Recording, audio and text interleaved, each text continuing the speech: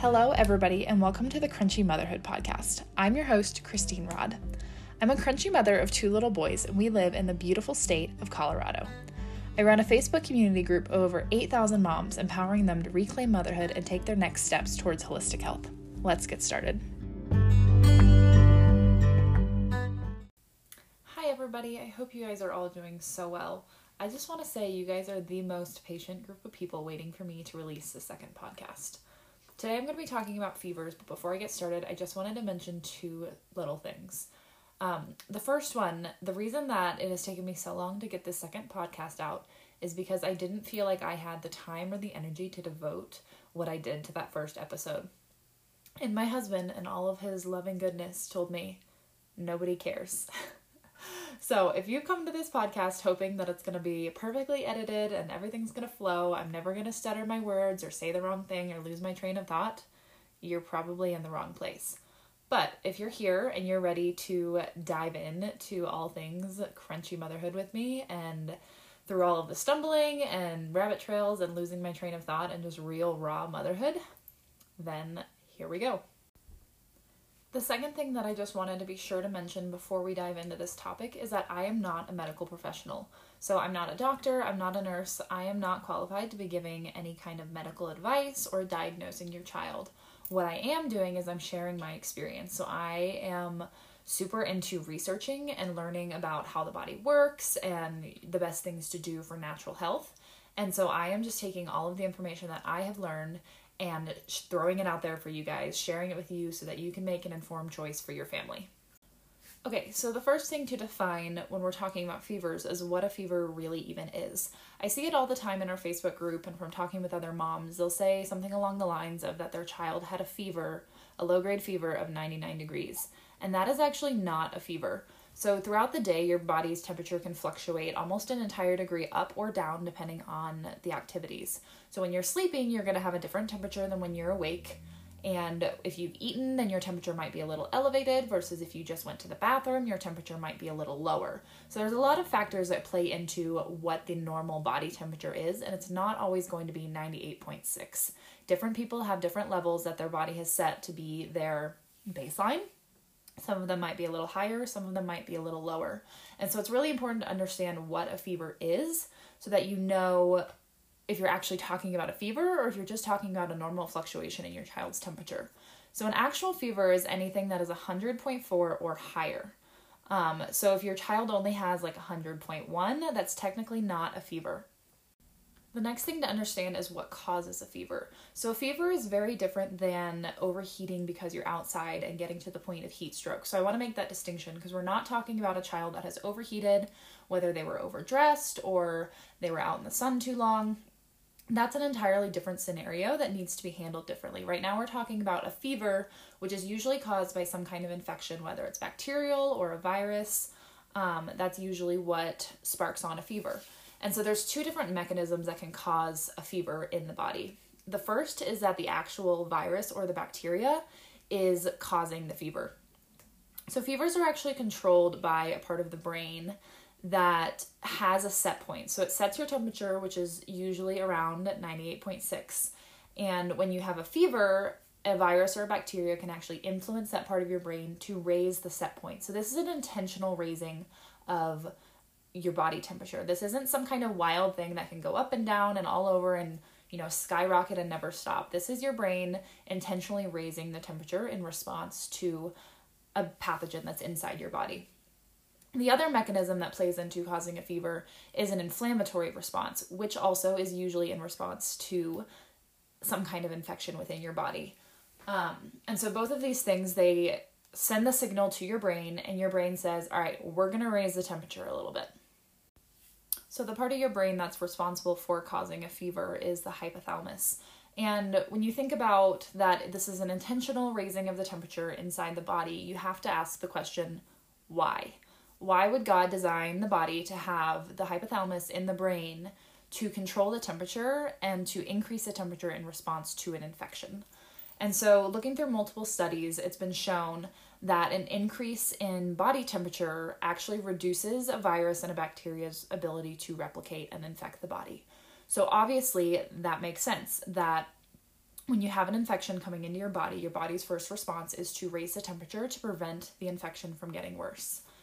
When you have a fever, your body also increases the ability to produce white blood cells and increases their activity. So white blood cells are the part of your blood that goes to fight infections. They're kind of like the little fighter cells that they rush to where the infection is and they start destroying the bacteria or the virus that's infecting your body.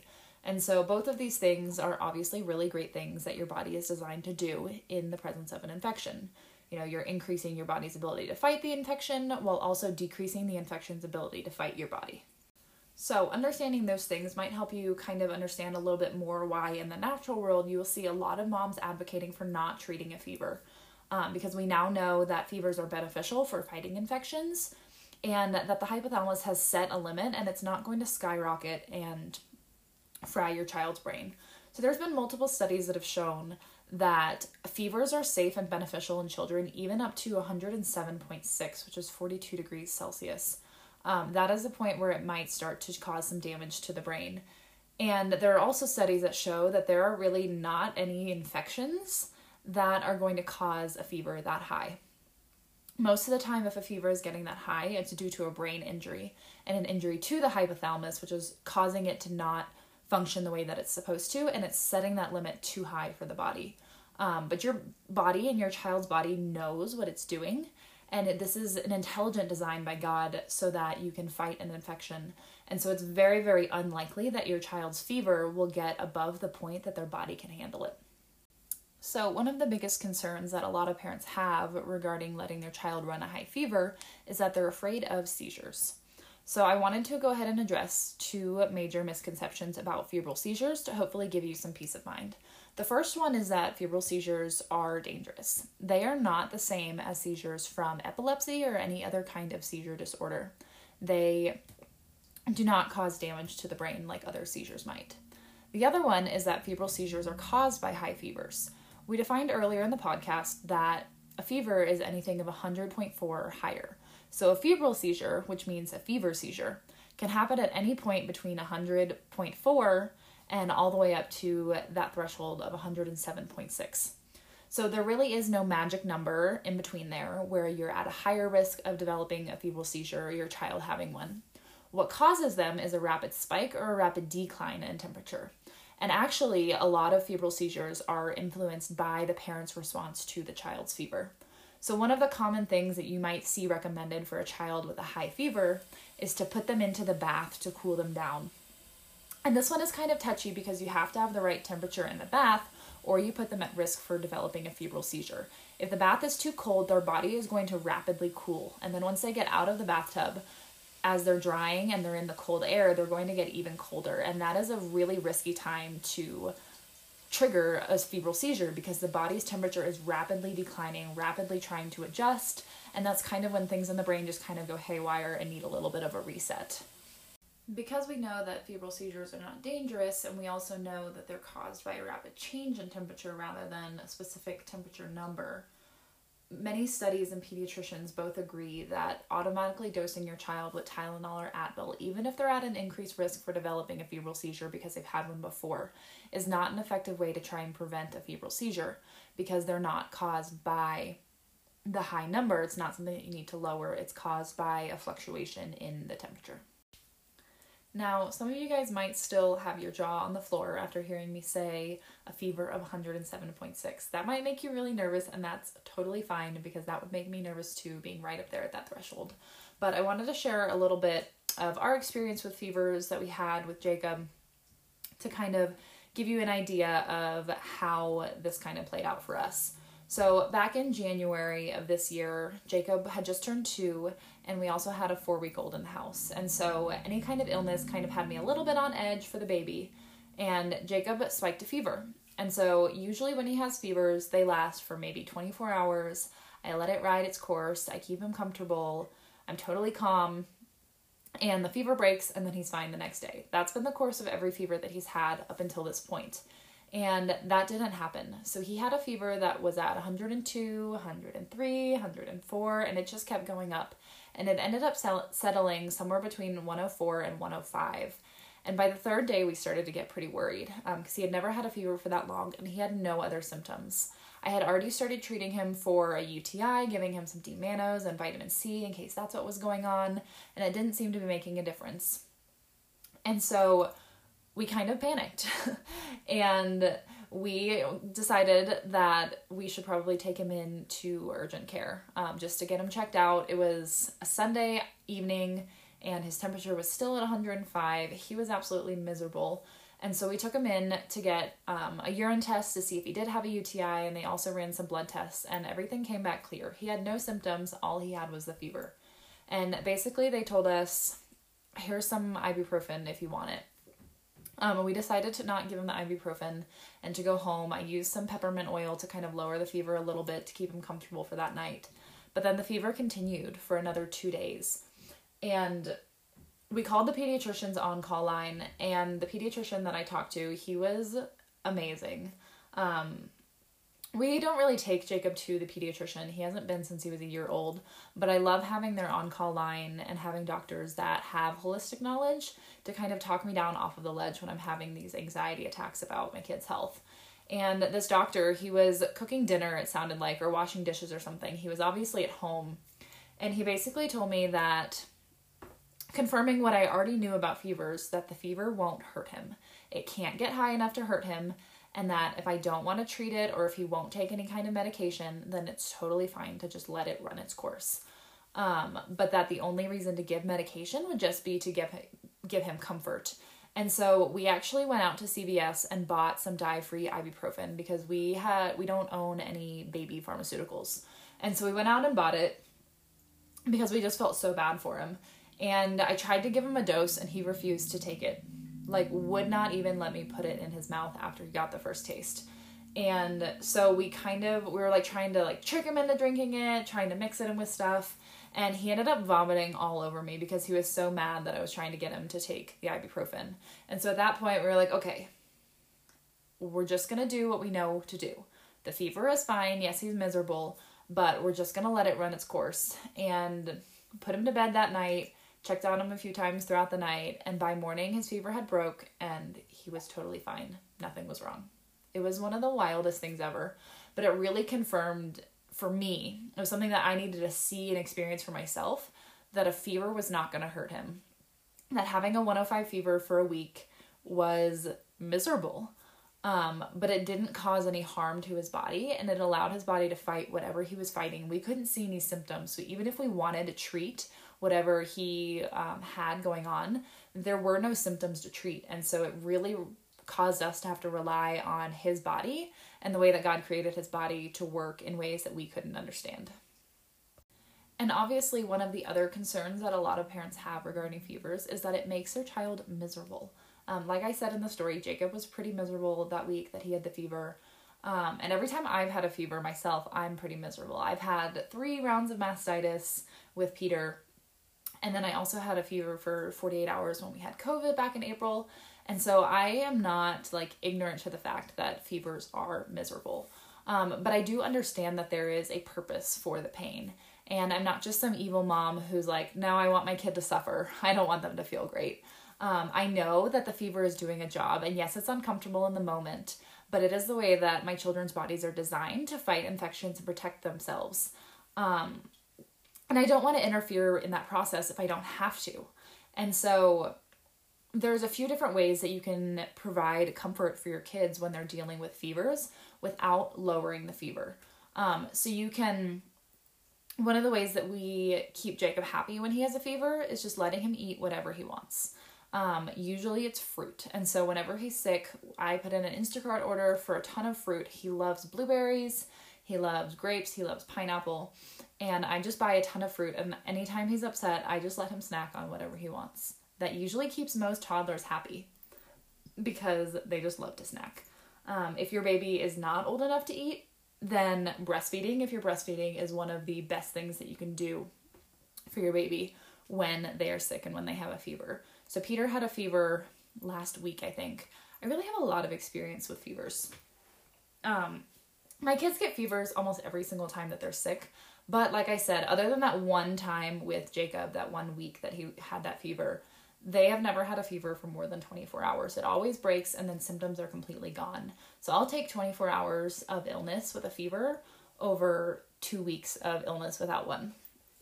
But when Peter had a fever, all he wanted to do was breastfeed all day long. Like, he would nurse and then he'd fall asleep for like 30 minutes and then he'd wake up and want to nurse again. And I just let him. He was basically attached to my boob for 24 hours. So breastfeeding is a great way to comfort your baby, and also you're giving them the antibodies to help them fight the infection. Another thing that you can do is like cool rags on their forehead. This isn't necessarily to lower their body temperature, but it allows the heat to escape, and so they don't feel as hot in their face, which is kind of just really uncomfortable. There's some other homeopathic remedies that you can use. You can use arnica for if they have body aches with the fever. So there's a lot of different natural things that you can do to keep your child comfortable through a fever. They're not going to be pleasant. They're not going to be 100% happy, chipper, their normal selves. But you can use a bunch of different things to get you through and allow that fever to do its job without having to lower it. So, knowing what you now know about fevers, you know kind of what they are, how they're caused, what the benefits are of letting them run their course. You are still the parent and you get to make an informed choice on what's best for your family and your child. So you can choose to do it on a case-by-case basis based off of how miserable they are when they get the fever. Maybe you want to set kind of your comfort zone of how high you're comfortable letting it go, if you're not comfortable letting it go all the way up to that limit. Or maybe you're just really not comfortable with fevers at all, and so you plan to treat them as they come. So I wanted to kind of give a little bit of information about treating a fever medically so that you can still make an informed choice, because there is a difference between the options that you choose. So the two main options for kids to medically treat a fever would be ibuprofen, which is also advertised under the name Advil or Motrin, and then acetaminophen, which is Tylenol. So I'm going to talk about Tylenol first because that one is the worst option for your child. So when you give your baby Tylenol, it depletes the body of a substance called glutathione, and glutathione is needed for detoxing the body. And so it removes toxins from the body, it removes viruses, it removes bacteria. It's an essential part of your body's toxin removal system. And when you dose with Tylenol, Tylenol is a toxin to your liver. And so all of the glutathione in your body, not all of it, but a lot of it, is directed towards removing the Tylenol from the body, which then takes away from its ability to remove the virus or the bacteria or any other built-up toxins that are affecting your child's ability to heal. And so you might lower the fever, but you are also doing damage to the liver, and then you're directing resources in the body away from healing. And so if you're going to treat a fever medically, I would recommend avoiding Tylenol if you can, just for those reasons, because you don't want to hinder your child's ability to heal, especially when they're already sick. Whereas Advil, it doesn't affect the liver that way. It doesn't deplete the body of glutathione. It's obviously still a toxin to the body. It's a foreign substance that their bodies are going to have to filter out. But in the instance of an illness, it's less harmful for their body to have the ibuprofen or the Motrin rather than having Tylenol. And then within that, there are safer options and better options for ibuprofen. You can get dye-free ibuprofen. I think sometimes there's some brands that have less additives than others, less flavor.